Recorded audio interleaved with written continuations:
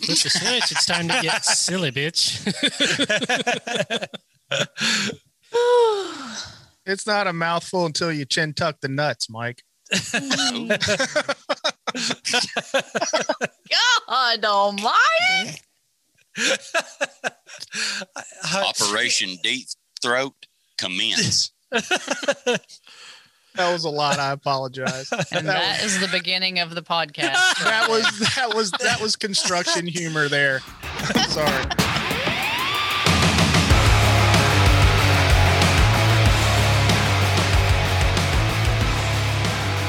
Welcome back to the Five Dirty Bikers podcast. Hey, Dust. Yes, sir. On a more serious note, who by chance are we talking to tonight? Well, everybody, welcome back to Five Dirty Bikers podcast. Today we got another special guest episode. We got David from Forgotten Angels, and also joining us is Jared Weems, returning guest. How you doing, Jared and David? Doing amazing. Thank you for having me. Guys, I'm doing awesome. I'm sitting at a campfire outside of Bike Week, Daytona 2021, just having a blast being able to join with you guys tonight. Sweet. It's good to see you again, David. It's awesome to meet you for the first time. And yeah, like we've been pushing your stuff a lot the last couple of months. I think the word's out, but if you want, go ahead and introduce yourself to the listeners and kind of tell us a little bit about Forgotten Angels and what you guys got going on now. Yeah. I was introduced to Forgotten Angels in 2016. Cindy Tilley is the founder and heart and soul of Forgotten Angels. I was working with Quentin Aaron, the actor from The Blind Side, who I still work with here and there. And we learned about what she was doing to support children in the community that had aged out of foster care or that were either at risk or homeless. And when Quentin and I heard what she was doing and how she was doing it and the minimal amount of resources that she had available to her, we just knew that we wanted to be involved and support her mission. And so after a short period, Quentin went back to Los Angeles to film a couple movies, and Cindy contacted me. So I started supporting her mission, and that was 5 years ago. Now we've gone from running a foundation from inside her garage to a 12.5-acre property here in Valrico, Florida. We have 17 young men that have aged out of foster care that live on the property. We have a new property that we've just acquired. It's another 7 acres where we will house as many as 150 tiny homes, all powered by solar. So we'll be the first ever solar-powered tiny home aged out community. That is awesome. It's a mouthful. And then we also have some really good support system in Atlanta from a former Camelot Community Care member who's moved on to Atlanta. His name is Nelson, and Nelson wants to open a facility for us in Atlanta. And then later on this year, we look to open another facility in North Carolina near Pinehurst. So nice. It's a huge undertaking. When I came on as executive director, I'm always looking at things from 500 feet up, and so I knew that we needed to do something special. So essentially our goal is to provide every single one of these kids with most of the resources and support that a lot of us take for granted. I had 2 great parents who provided us with everything. So I know what they don't have. Cindy knows what they've been through. So together we make a pretty solid team. And so our goal is to make sure that when they arrive, no matter what their circumstances, they leave with an education, they leave with a tiny home, with a car, with their driver's license, with the support of the motorcycle community. A lot of our kids are getting their motorcycle endorsements and scooters and motorcycles. So we're really moving in the direction of getting these kids, being really, really ready for the world as we know it, not as they know it, because their expectations are based on what they know, and they know very little because they've had such a small amount of support for their entire lives. So Forgotten Angels was basically established to fill that gap and provide these kids with all they need to be able to move on in a successful way. That is amazing. Awesome. Yeah. So when they leave, they get to take their tiny home with them? They do.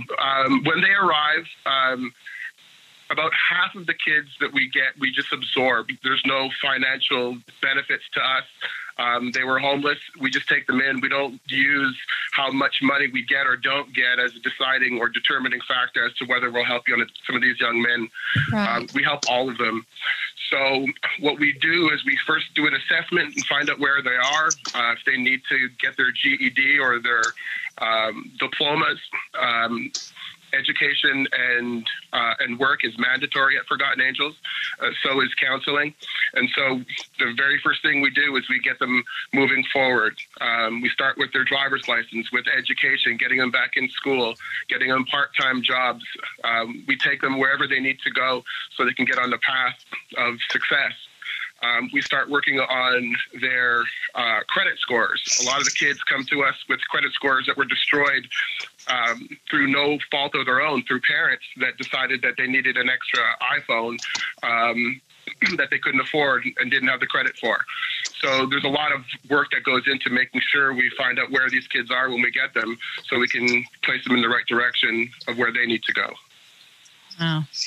So, David, I have a question for you, and this kind of struck me prior to coming on, and it was something I just thought of tonight. So you mentioned just a few minutes ago that you were a product of a very healthy two-parent family, right? Mm-hmm. So when you bring these young men, and that's essentially what they are at that point, right? Because they're 18, they've aged out of the system, so they're young men. How do you establish credibility when they may just look at you and say, you don't understand what I've been through because you've never been there? You know what I mean? Like where do you establish that credibility? Is that based solely on the fact that you're just taking them in because trust is not just given, right? Especially with kids that have gone through trauma, right? They probably lack a lot of trust, and especially probably don't trust adults very much. So how do you guys do that? That's a great question, and that's really where Cindy comes in. Cindy aged out of foster care herself. She's been through everything that they've been through and more. The amount of resources that are available now to these young gentlemen are significantly better than when she aged out. She had to work 2, 3, 4 jobs at a time to be able to scrounge to get to where she is. Seeing is believing for a lot of the boys. They see that I have a boat and a car and a couple motorcycles. They come to the property that belongs to myself and Cindy. So part of the proof is in the pudding. They see that we have all the things that we want them to have. So there's a little bit of trust there, but it takes time. I don't profess to have the answers to all of their questions, but I do have an unwavering support that I offer them no matter what the situation, no matter what the circumstances. I'm there for them, and I stand behind them the same way that my father used to stand behind me. And that takes time, but it has built up to where the majority of the boys have enough trust in me that they'll listen to my counsel. So the next, I guess that completely answers my question. And then the second part of that I was curious about is, I would imagine that not all of these young men are without their troubled backgrounds too, besides the fact that they just don't have parents or don't have somebody that necessarily is caring for them. How many opportunities or chances do you give them to keep them out of trouble? You know what I mean? If they're in those kind of situations, what does that look like for you guys? That's a great question. Forgotten Angels is about restoration. We don't judge. A lot of the kids that have issues or problems stem from a lack of support before they even got to Forgotten Angels. And so we're not going to hold them accountable for mistakes that they made just trying to get through life. That being said, Forgotten Angels doesn't pay bail either. If they make mistakes once they've arrived at Forgotten Angels, they're pretty much on their own.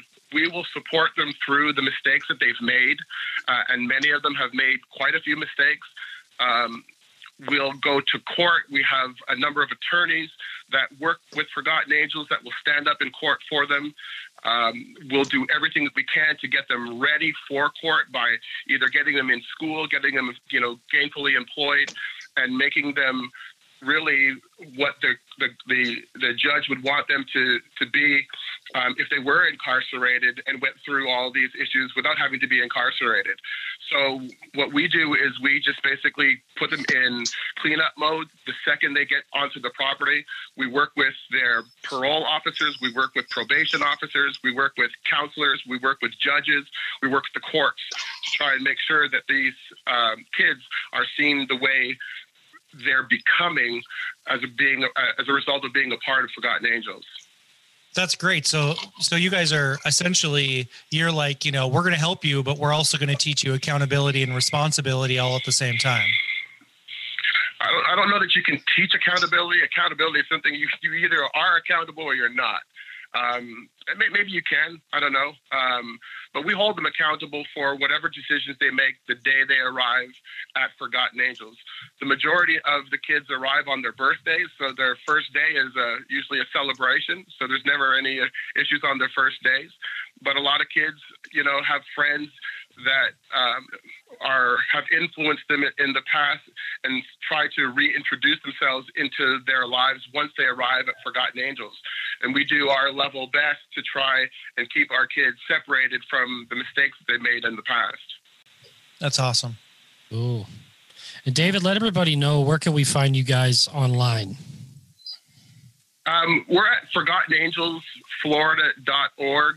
We're right at the beginning stages of redoing all of our social media, so all those will be up soon. But our website is the best place to go to. It's www.ForgottenAngelsFlorida.org.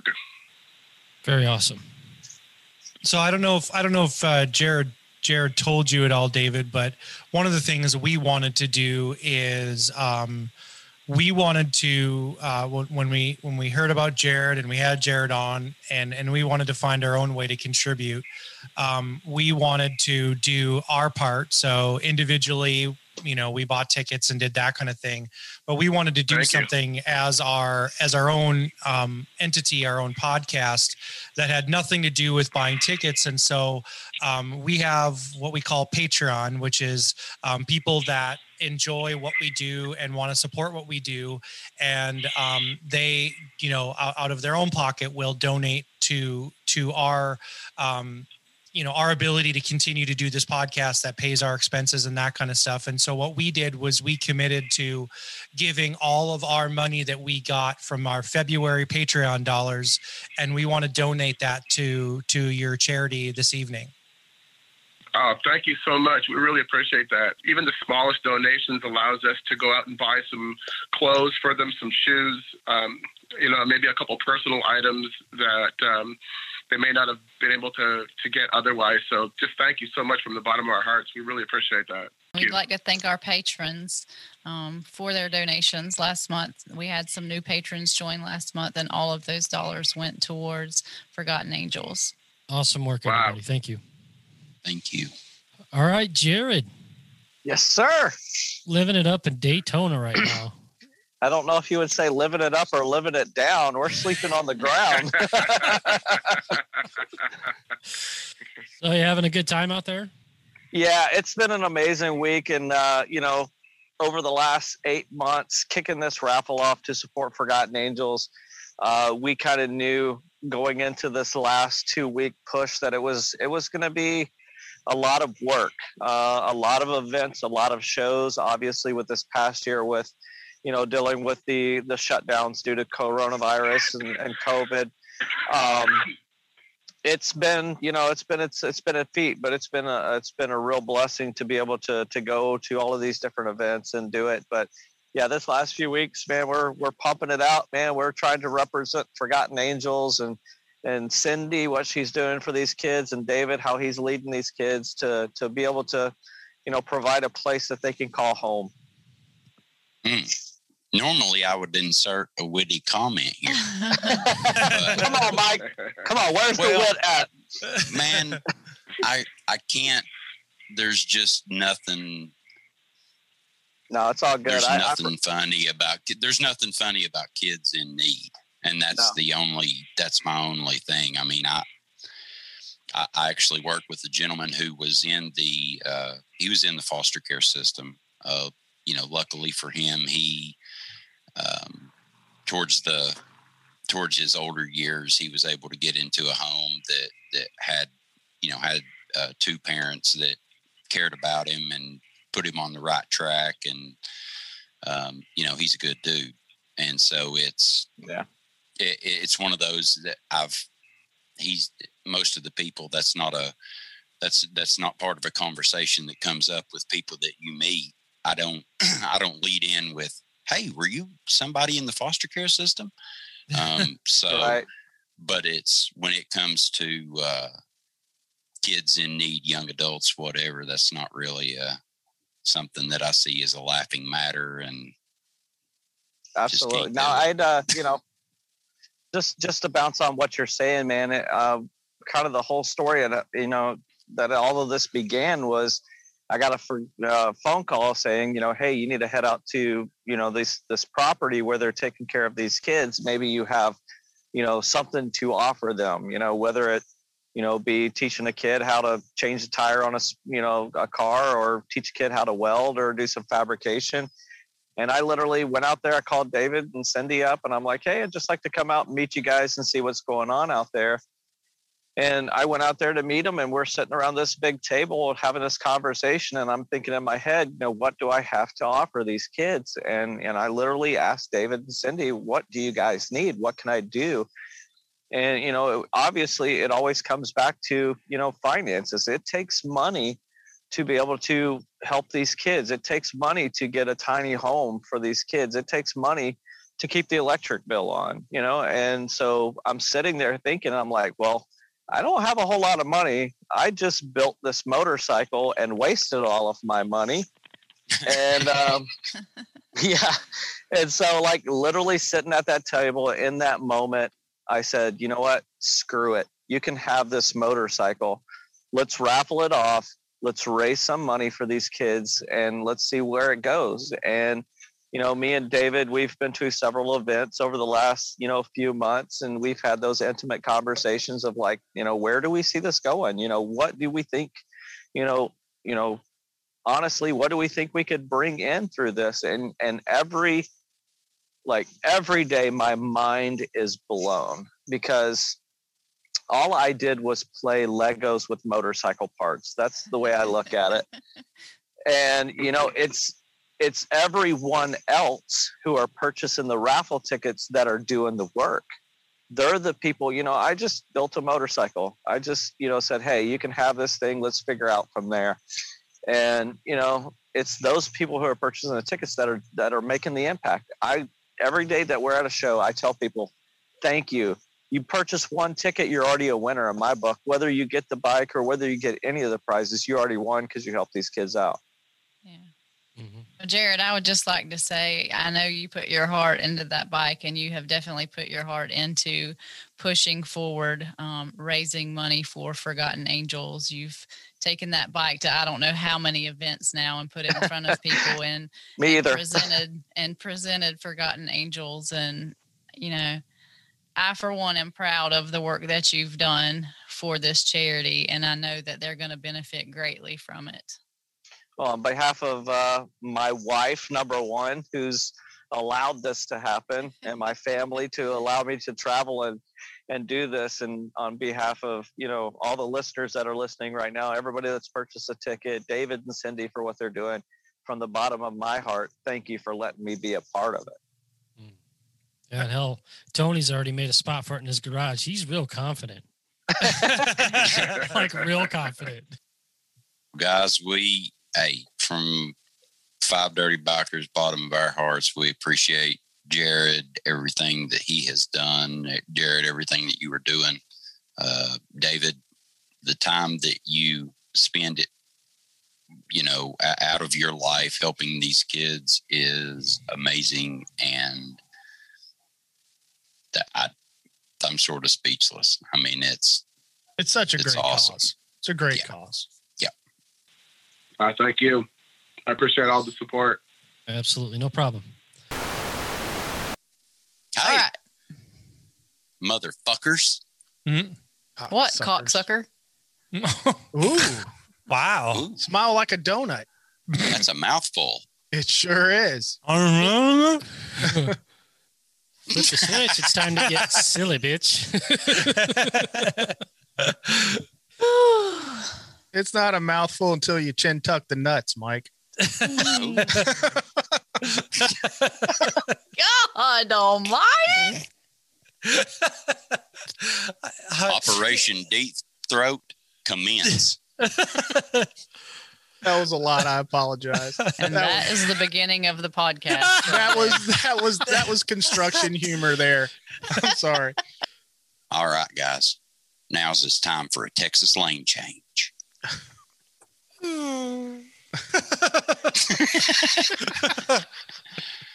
If you didn't feel it, you will. Yes. Yeah. Make Breathe sure through you the relax. pressure. Yeah. Hey, I think it needs to be discussed since riding season is now upon us with some quickness after that goddamn cold snap we had. That we need to talk about motorcycle safety and riding within your limits, among other things. So, All right. getting back to a full flexed out Scorpion. If you've never been Scorpioned, It's about it's time. it's like about doing a time. handstand with no hands. You just got to watch out for the stinger. I'm telling you. It'll When get your you. feet, when the bottoms of your feet wrap around your back and kick you in the forehead, you have done something. Yes, you have. Mistakes were made. Big fucking mistakes. Ouch. Yeah. Some people might not call those mistakes. Well, they don't. They're fucking strange. Sometimes that might happen in the red room. Sometimes that happens in a red room. Yeah. God damn. It'd be amazing. It's amazing how flexible them gymnasts are. It sure is. So does one of you guys want to share Matt's story and then we'll get into this thing? All right, everybody. So those of you that may or may not know, one of our very own, Matt, he goes by NetShark90993 on our Discord and on social media, was in a pretty serious motorcycle accident. And he essentially has been hospitalized and will be requiring multiple surgeries before he is released from the hospital. And so that kind of leads us to talking about our subject of safety. And Matt did, kind of one of those things that can happen very easily when you're riding the motorcycle, is that he was riding a bike that he wasn't as familiar with. So he was riding his dad's bike. He did something that we've all done thousands of times, which was he took his eyes off the road and looked down. And when he looked up, his buddies that were riding in front of him were braking into a turn. And Matt did the same and was braking into the turn, and he locked up the tires on the bike and immediately went down. As far as details, we don't know, and Matt doesn't really know either. He knows that he was up one moment and the tires locked up, and he was down the next moment. We saw pictures of his bike, and that bike is his dad's bike, and it's a 2019, I believe, Softail Slim. Yeah. It's been totaled. It's destroyed. Yeah, it's totaled. That bike, it did some flips. I would agree. I think it did some flips. Yeah, I would almost guarantee that he high sided on it. But, yes.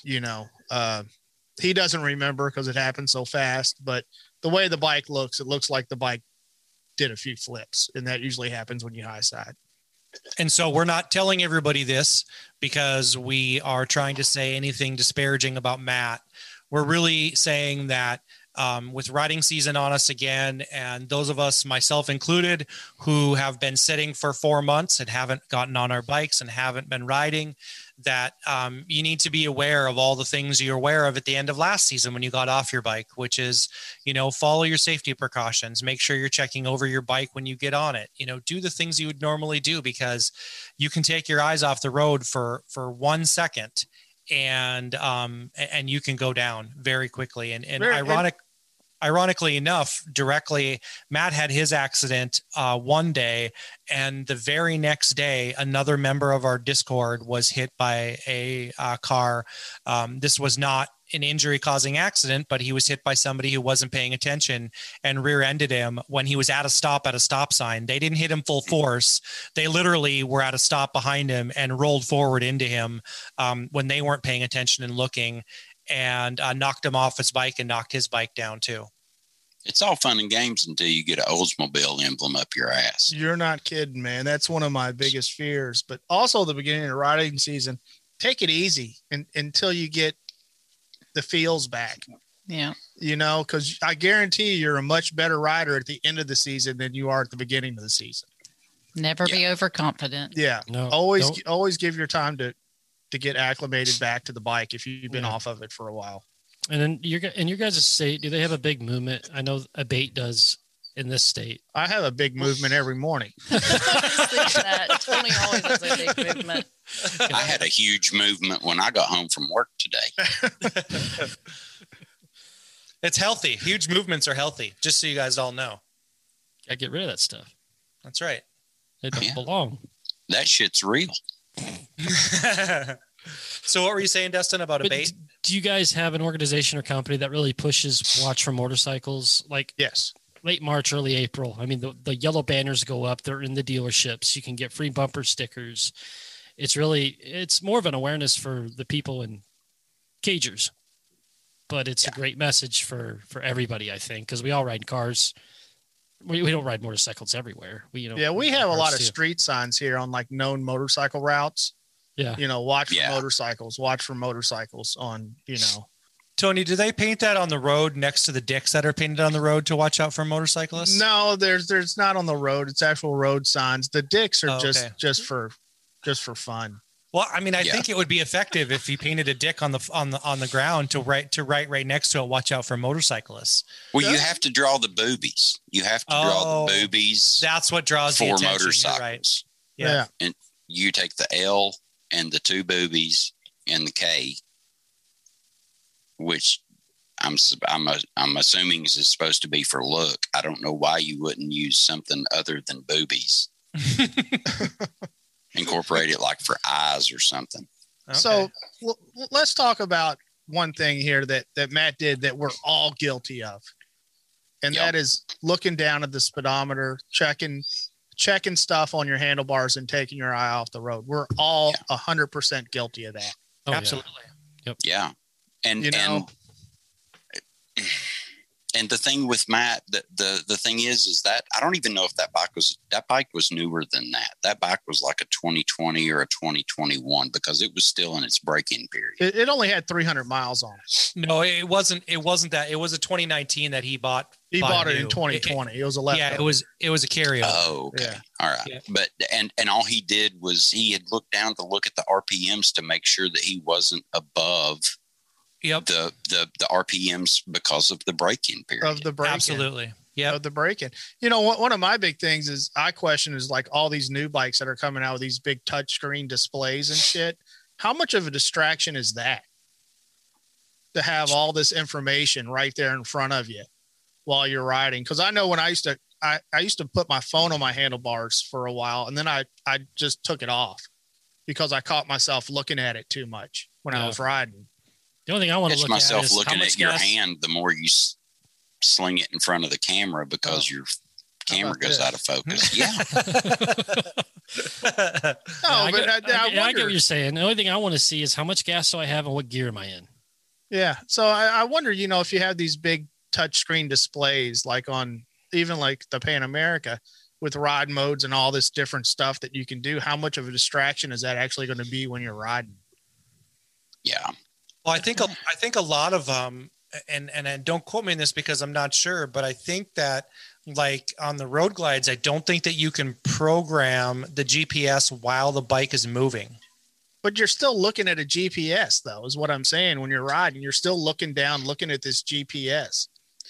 You know, one of the things I like to do was when I programmed the GPS on mine is I listen for the instructions in my ear and I try not to look down at the map. Yeah. That's kind of what that's one of the things that I try to do to give myself the correct directions. Yeah. And I mean, as far as distracted too, especially for us that make videos, when you're moto vlogging, it doesn't get much more distracted than that. Yeah. I mean, that's the truth. You're thinking of what you're saying. You're worried about the camera. You're worried about your audio, and you're trying to fucking motor down the road at 70 miles an hour. It's a lot going on. Let's talk about something that Matt did that really helped save his life and keep him from not getting injuries in some parts of his body was his helmet. Helmets are key. Now, I know he said that the helmet visor, when he made impact, it cracked and it put a little cut over his eye, but I'd rather take that, which I'm sure he's going to say the same thing, than, cracking his skull open. Yeah, fucking head trauma. Oh, it didn't put a little cut over his eye. It put a huge gash over his eye. Yeah. But that goes to say, even like I watched Adam Sandoval, he put a video out about helmets a couple days ago, and most of the impact when you fall is in the chin area, is your highest area. Yep. So unless you're wearing a full faced helmet, I mean, you could still lose half your face. Yeah, if you go down with that. There are just Google. You can Google face injury from motorcycling, and there's guys on there that do not have a lower jaw. Yeah. Let's not do that. Yeah, no, I'm a big fan of the full face helmet. I really am. And not only is it safer, it's just, I find it more comfortable and quieter, and the wind's not blowing your eyeballs off. And, I just find it a more comfortable ride actually, but the safety is key on them. Yeah. And buy a good one. Don't cheap out on a helmet. Buy a good helmet. But it says it's DOT rated. You need to get one higher than DOT rated. So is a bucket. Yeah. Well, that's and I know that there's a lot of controversy about helmets and wearing them and not wearing them and that kind of stuff. And just like Tony mentioned and Mike mentioned, is that if you're going to wear a helmet, you should wear a good helmet, and you should wear a full face helmet. The half helmets, the ones that don't protect your face, there's a high probability, like Tony said, that if you go down, you're going to injure or damage your face if you've not fully protected it with a full face helmet. And so, there are some people that would say, if you're not going to wear a full face helmet, don't wear one at all, because, it's still going to stave your skull, but a full face helmet is the only thing that's going to protect your face at the same time. And another piece of safety equipment that Matt wore that he told me about was his boots. Mm-hmm. So he didn't have any ankle injury or any foot injury whatsoever. And I am guilty of that 100%. I wear fucking Vans. I mean, I don't wear boots. I do occasionally, but not very often. Well, and that's what, if you guys follow Rusty Bagger 24 on Instagram, he preached safety, safety, safety, safety, safety, and he broke his ankle and he was wearing Vans. Yeah. I am 100% guilty of I'm bad. I'm going to be honest. A full face helmet is pretty much all I got. Everything else I'm really slacking on. Well, I can tell you the guys that don't wear the full face helmets, or they wear just like the little thin helmets, they think most of the people are like, man, I want to look cool. And cause I'm sure a lot of them think, well, I'm a handsome guy on this Harley Davidson. What, those little skull cap helmets? Yeah. Little skull All you got to do is paint a little slit on the top and you look like a dickhead. I know, right? Squeeze the reservoir tip, bitches. Yeah. Fucking mushroom tip, man. But what they don't take into account is, their pretty little face the first time they have any type of accident, their pretty little face is gone. It's kind of hard to look really masculine and muscular without a nose. Without a nose. And on another safety garment he had on was the Odin gloves, and he said they held up really well. Nice. He lost some leather on them, of course. They need to be replaced, but his hands were. Mary? Yes.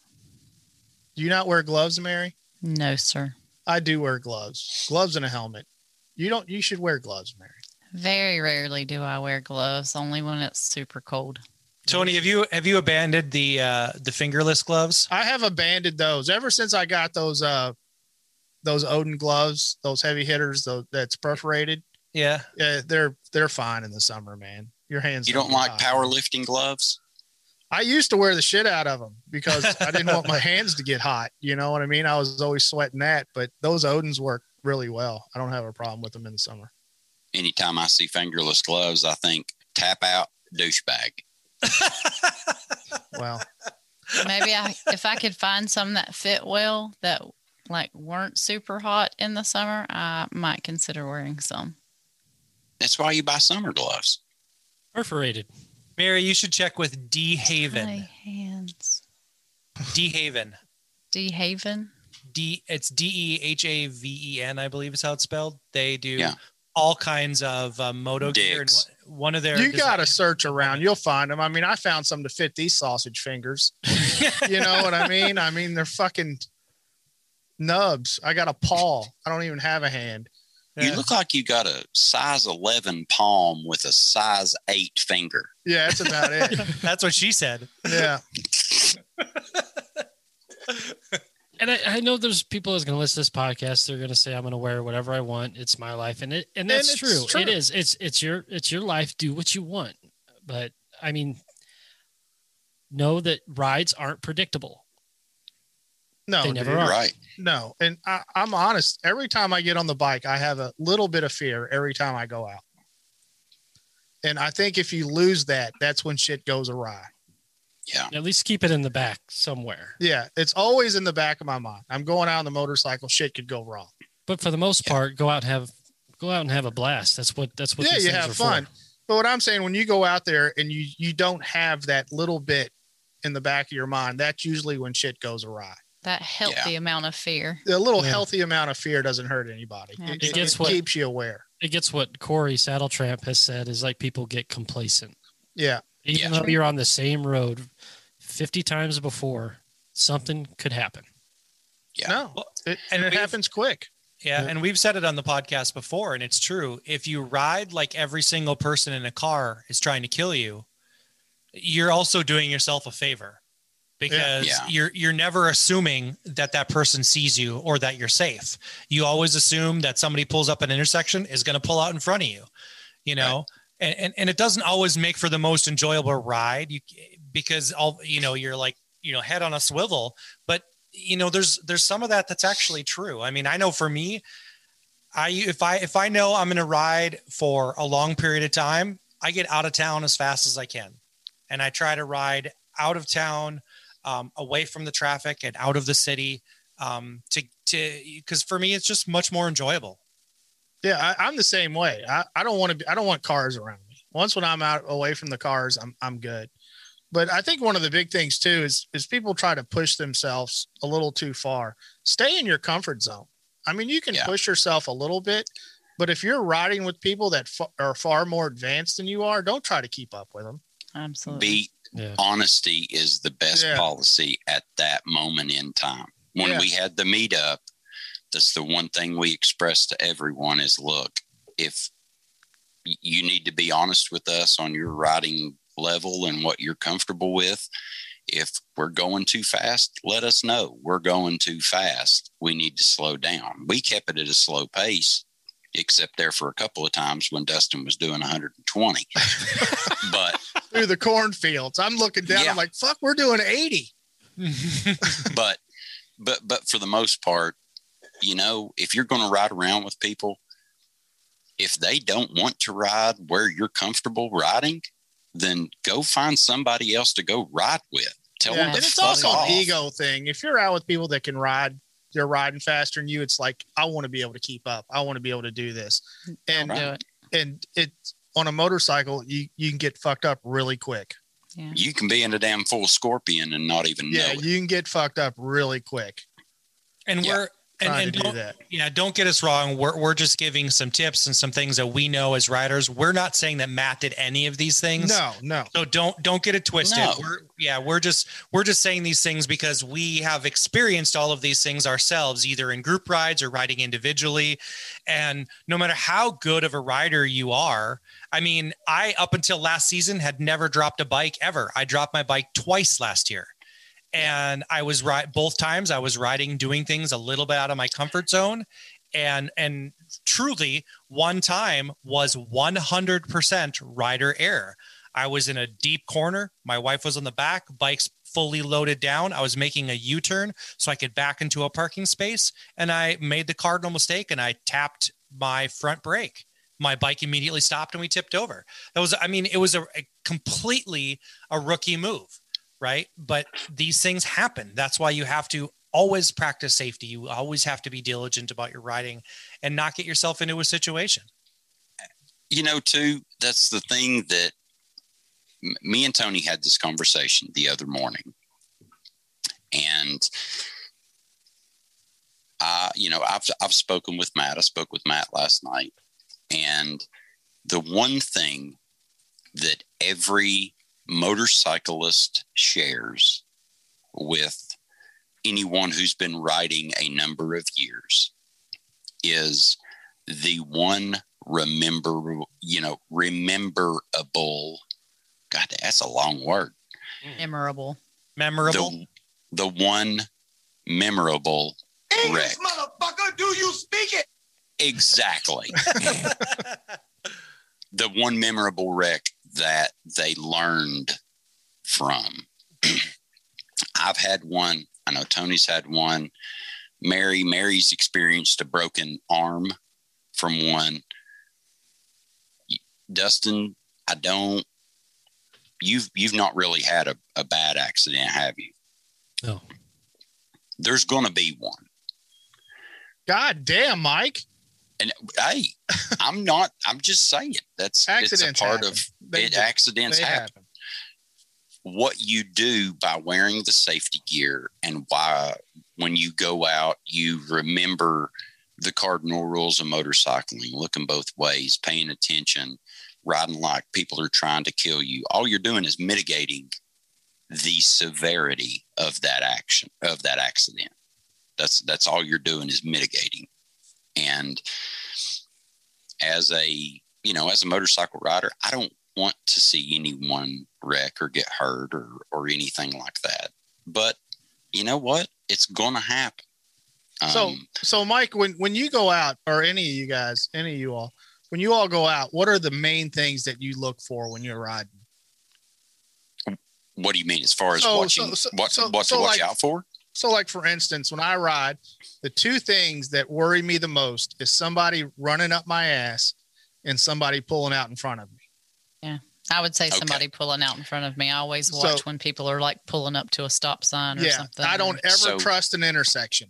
So when I'm riding down, like, in the city, especially when I'm trying to get out to get on gravel or dirt or whatever, there's people pulling in and out of streets. There's, whatever, stoplights, whatever. The first thing that I do if I see a car pull up to an intersection is I look at the front wheel. If that fucker's moving, slow down. Because that is the one part of the car that you can tell that moves. You can tell a lot, depending on how close or far away you are. You can depend on how it's turned or whatever. Hopefully you can see their blinker if they're turning, left or whatever in front of you. But I look at their wheel to see if they're moving. And the first thing after I see the car pull up, I cover my brake, I cover my clutch, and I get ready to do an evasive maneuver, regardless of whether I have to. I slow the fuck down. I just slow down. Well, yes, but I at least, I keep up the speed of the road. I'm not going Fuck that speed to of put the myself. Hey, you'll put yourself in personal danger by slamming on your brakes, slowing down. Well, Somebody coming up on my ass on a country road or whatever else. Hey, there ain't no shame in pulling over in somebody's driveway to let people pass. Dude, I do it all the time when I'm out on these back roads. If people get on my ass because they want to do 60, 70 miles an hour down these things, I just pull over in somebody's driveway. Have a good fucking day, dick sucker. Put your give them the bird while they're going by too. They'll love you forever. I say good day, cocksucker. I will say I am not opposed to honking my horn at somebody. I mean, even if they're like pulling up and easing up, bumping up, whatever, and I think they're fixing to pull out, I'll honk the shit out of that thing. Yeah. You know, a lot of people, they go for this eye contact thing with the driver of the car. That shit doesn't work because those motherfuckers could be staring right at you and just fucking plow right into you. They don't stare at you. They stare through you. Yeah, exactly. Well, they might just go anyway. Yeah. You know what I mean? They might see you and just go anyway. It doesn't matter. I'm going to take this fucker out. No, that guy be able to stop just fine. No, it's stopping on a bike is not the same as stopping in a car. No. But that's, I look at the wheel, and then if I see somebody come up behind me pretty quick, like if I have just looked down in my rearview mirror and there was nobody back there, and then 10, 15 seconds later, I check my mirror and there's somebody right on my ass. Yeah, I turn my turn signal on, slow down, pull into the first driveway. If I'm on, which I'm normally on the CRF anyway, because that's the only bike I got. I mean, shit, I'll take a ditch. I don't care. No, and you know, it's not a bad idea either to find a parking lot and work on the basics, you know, upon occasion, you know, your emergency braking, shit like that. Find an empty parking lot to practice in. Yeah. And I will say this. So in talking with Matt's motorcycle that he normally rides, his bike, and his bike has ABS. Yeah. His dad's Slim, of course, did not have ABS. And he thinks that was a contributing factor, which I'm sure it is, because I asked him, I said, are you used to the ABS? He said, yeah, I've had to stop really quick at times and I'm used to that ABS. And that's generally what has saved him from wrecking, locking up, whatever. But Tony, you've made the comment that rider aids can make you a better rider, but also it can also be a hindrance to you as well. It could be a hindrance because I'll tell you, I had ABS on the Slim, and just here recently, I've noticed the Slim front brake was not mushy, but it had more feel to it. You know what I'm saying? This one on the Street Bob is a fucking hair trigger. I mean, it's a fucking hair trigger, man. I mean, it's either off or it's on because it's not ABS. It's filed down 357. Yeah, it's a fucking stiff fucking front brake, man, on that thing. I mean, there's no play in it whatsoever. So, I mean, if you was to grab a handful of that, you would definitely get fucked up pretty quick. That's called modulation, Tony. Yeah, there's about an eighth of an inch of it. Yeah, there's not much. You do a stoppie then? Just stand it right up. I mean, it is a fucking hair trigger brake, front brake on that thing. Hey, going back to the intersection talk a few minutes back, you guys do something different with your lane positioning when you approach a somewhat sketchy intersection where somebody could pull out in front of you? It all depends on. I generally ride on the left side of the lane. Okay. Because I got an intersection. Every commute on the way into Litchfield, there's a stoplight. And most of the time it's green when I go through it because it's the main highway and the others are just like frontage roads. So I'm going to be green most of the time when I go through that thing. Well, when you approach that, it's 2 lanes. And then when you get to the stoplight, I don't know, a little bit before, there's a left turn lane. So across the intersection is the same situation. You know, you got a left turn lane and then you got 2 other lanes. Sometimes if there's cars in both of those 2 left lanes, one in the left turn lane, one in the left lane next to me, and like say the light just turns green and I'm, just a little bit back, but I'm still going. Mm-hmm. I always position myself to the right so the car coming could see me better. Yep. Yeah. And I think that does help because I've had situations during that commute where I thought a car was going to pull out in front of me. I saw, like Mike, what you said, the wheels started turning. I'm like, oh shit, here we go. Yeah. The best thing you could do at that intersection is when you come, if it is a sketchy intersection, because I had this happen to me back, I don't know, it's been over a year ago, but I was coming down the road and the guy thought I was in the turn lane going to turn, and he turned in front of me. And depending on if it's at the crest of a hill or something like that, if it's a sketchy intersection and there's a possibility of someone not seeing you, the best thing you could do is slow down. Yeah, slow down. I always position myself to where I have an out. Yeah. If that makes sense. If there's cars in the left-hand lane that are turning and you only have one other option with the lane, if you get on the right side of the road to let that person see you that's turning, the person that's pulling out from that right side, if someone's coming out that way, may not see you when they go to turn out onto the road or the highway.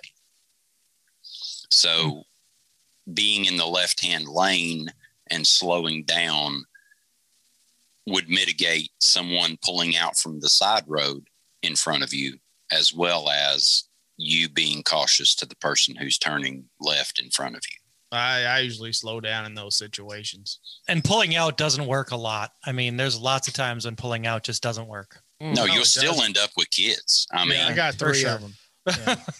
unless she has a nickel in her mouth. That at the rhythm time. method does not work. Yeah. Tony's pullout game is weak. Really It's weak. It's weak. Man, It all happened so fast. It all happened so fast. you need to, man. All of it. If the rhythm section ain't working, Tony, you got to practice your Kegels, buddy. Oh, dude, I'm too old for that shit now. Throw out a hip.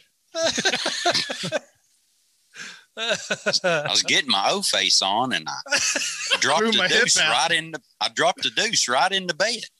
I sneezed and I blew my back out. God almighty. So, with all of that being said, Hashtag old man problems. hashtag save the shark. Yes. Save the shark. So I guess to sum it all up, man, is use common sense when you're riding. Don't ride outside of your comfort zone. Wear whatever you're comfortable wearing as far as safety equipment. But I think all of us would agree that full face helmet is a must. Some people just tell us to straight fuck off. I know, but Yeah. Be all right. It's So do all we right. want Everybody to- has their own opinion. I mean, And a condom's always better than pulling out. Yeah. So, I do we can't want to feel. mention what we're doing for Matt then? yes. We will. Yeah, let's do it. Let's do it right now. Mention it. So, with all of that being said, guys, what we are doing is a fundraiser for our friend Matt. And if you'd like to donate in any way, you can go to our website, 5dirtybikers.com, click on the news link, and that will take you to our PayPal. And you can donate towards Matt for medical expenses or whatever. Just put in the comments for PayPal that is for Matt. And if you can do it as friends and family, that keeps us from having to pay fees and keeps money from coming out. And all of that money that's donated is going directly to Matt for medical expenses or whatever else he needs while he's in the hospital and out of work. and everybody that's donated, thank you so much. The response has been off the charts. It's been really cool. It's been phenomenal. Guys, I heard the funniest joke on TikTok the other day. I gotta tell you this. guys taking video of his wife. She's like doing her hair in the bathroom. He goes, "Hey baby, what's the difference between my bonus check and my wiener?" She can't but you can't figure it out. He says, "You'll blow my bonus check."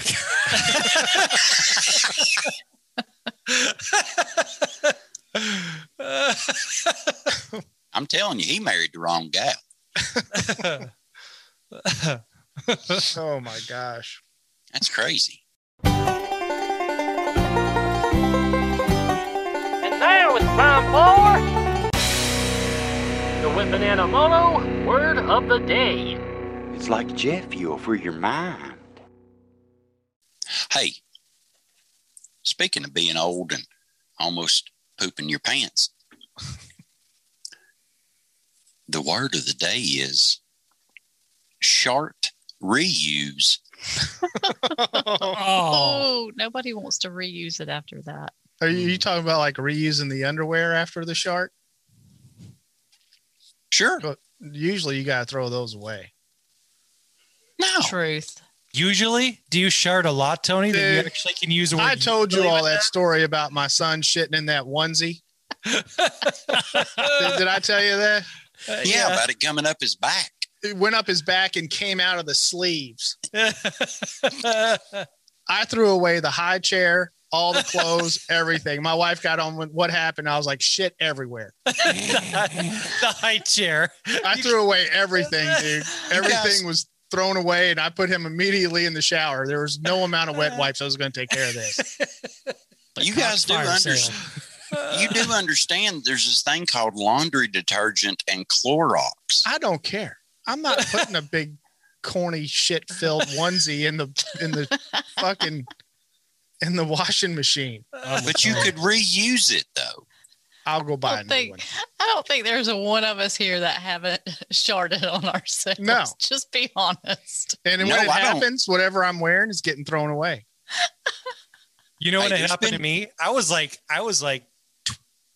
over 30 the last time it happened to me. And we were coming home from Wee Fest, this big, I don't even like country music, but I spent 5 days there drinking. And I, get in the car and I got bubble guts. And we're like, hour and a half from a bathroom. And that's what I had. I had a fart with the chaser, except that the chaser was as big as a watermelon. Oh my God. I'll tell you what, after you hit 40, you never trust a fart. No. Ever. I've literally thrown my underwear away like in books a million before. I don't. You guys are talking about sharting. I'll be honest. I'm not going to be like you guys, and I straight up shit my pants. Packet of potato. There's been many a times. many times. I have had to cut the sides of my underwear and come home with no socks. No, I come home with socks. I'm just having to run commando for the entire day. You have to use the socks for the cleanup. No, you got toilet paper. I excuse myself after I make it to the bathroom. Hopefully it hasn't leaked out onto my pants yet. Oh my God. But you just cut the sides on them. And then they just fall right out like a diaper.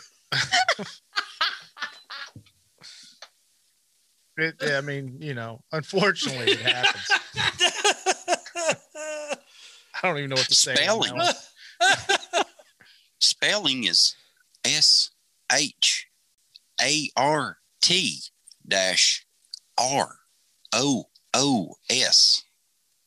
Chardoos. Shart ooze. It oozes. All right. Yeah. Shitasticles would be shart ruse. It's a noun. Comes from French, late 19th century. So you mean to tell me that French people didn't start pooping their pants until the 19th century? I find that hard to believe. Well, they probably just developed the word then. Yeah. Just a lot of wee. Yeah. Wee. What shall we call this? We will call it shart reuse. First definition, a pale green or yellow liqueur made from brandy and aromatic herbs. Well, I can tell you this: sharks usually happen after some libations, depending on how much you've had. Drinks, Mike. You start drinking that bourbon, I guarantee you're going to shit yourself sooner or later. I didn't know what a libation was. A libation. That should be a word of the day. Then there you go. Did you say live Asian? No. SBDCM guy. Second definition of shark reuse, which is probably the color of your underpants. A pale yellow or green color resembling the liqueur shark reuse. That what? It's like baby food green. You know, that nasty looking like bleh. Yeah, like pea green. Like split pea soup. Like, you know, I ate it. You all eat pickled beets. You like pickled beets or beets? No, sir. No, I don't. I ate a fucking jar of those things one time. Took a dump and thought I was dying. I thought I was bleeding out. That'll do it. I was like, oh my God. Cake. I was calling my wife. I was like, I'm dying. I'm bleeding out. Beets. You eat too much red velvet cake, that'll do it too. Well, yes. Yeah, it does do that. You're right. Well, it makes your poop split pea soup green. Split pea soup? Split pea soup, I would guess. Or sickness. Yes. Sickness will do it too. Yeah. Yeah. Or if the doctor gives you some of them cold tablets, it'll turn it some dark, funky color of green. If you and take then when too that much comes out, Pepto-Bismol, you got the tar shits. It's awful. They haven't made enough Charmin. You might clog up your toilet. You're definitely going to need a plunger. Hey, Tony, would you like for me to use shark reuse in a sentence? Yes, please. All right. To celebrate the project's success, the team leader brought in some shark reuse to share. I know Nobody what this wants word to share is. That. I thought I did, but now I don't know if I know what it is. That 2 girls, 1 cup. Oh my God, dude. That was fucking the worst video ever on the internet. Don't even look it up, Mary. Do not look that up. Do not look it up. Okay. I won't look it up. That'll scar you for life. I'm really not feeling this word. Keep going. A good word. Keep going. Okay. Second example of short reuse in a sentence. I forgot it was St. Patrick's Day until I noticed folks wearing every shade of green from short reuse to Kelly. Well, shit. I thought I had the word. Now I'm not sure that I do. I know what the word is. Those St. Patrick's Day drinks they were all drinking. I got the word. I thought I knew the word, and then you said you knew it, Tony. But I know. I thought it was charcuterie. No, it's chartreuse. Chartreuse. It's chartreuse. It's a color. What? It's a color. Chartreuse. Right? Yeah, it's the color of your underwear when you poop your pants. That's the word. Chartreuse. Chartreuse. Yeah. Not chartreuse. Chartreuse. I thought it was charcuterie. Anytime. Hey, it's the truth that we've all sharded. So there. Yes. Yeah. Chartreuse. Yeah. Hey, if you ever hear anybody that says they're a sharp shooter, yeah, ask them to make sure they're not a shart shooter. Oh. Yeah. Yes. That can get messy quick. Pew, pew, pew, poo, poo, poo. Pew, pew. That has been the word of the day. Well, everybody, thank you for joining us on this edition of Five Dirty Bikers podcast. Make sure you go check out ForgottenAngelsFlorida.org as well as WeemsMotorco.com. You got a few days left. Go purchase a raffle ticket. get in for this beautiful bike that Jared did an amazing job on. And until next time, what do we need to do, Mary? Keep it dirty, riders. Can't keep it tight like Tony does. I keep my shit tight.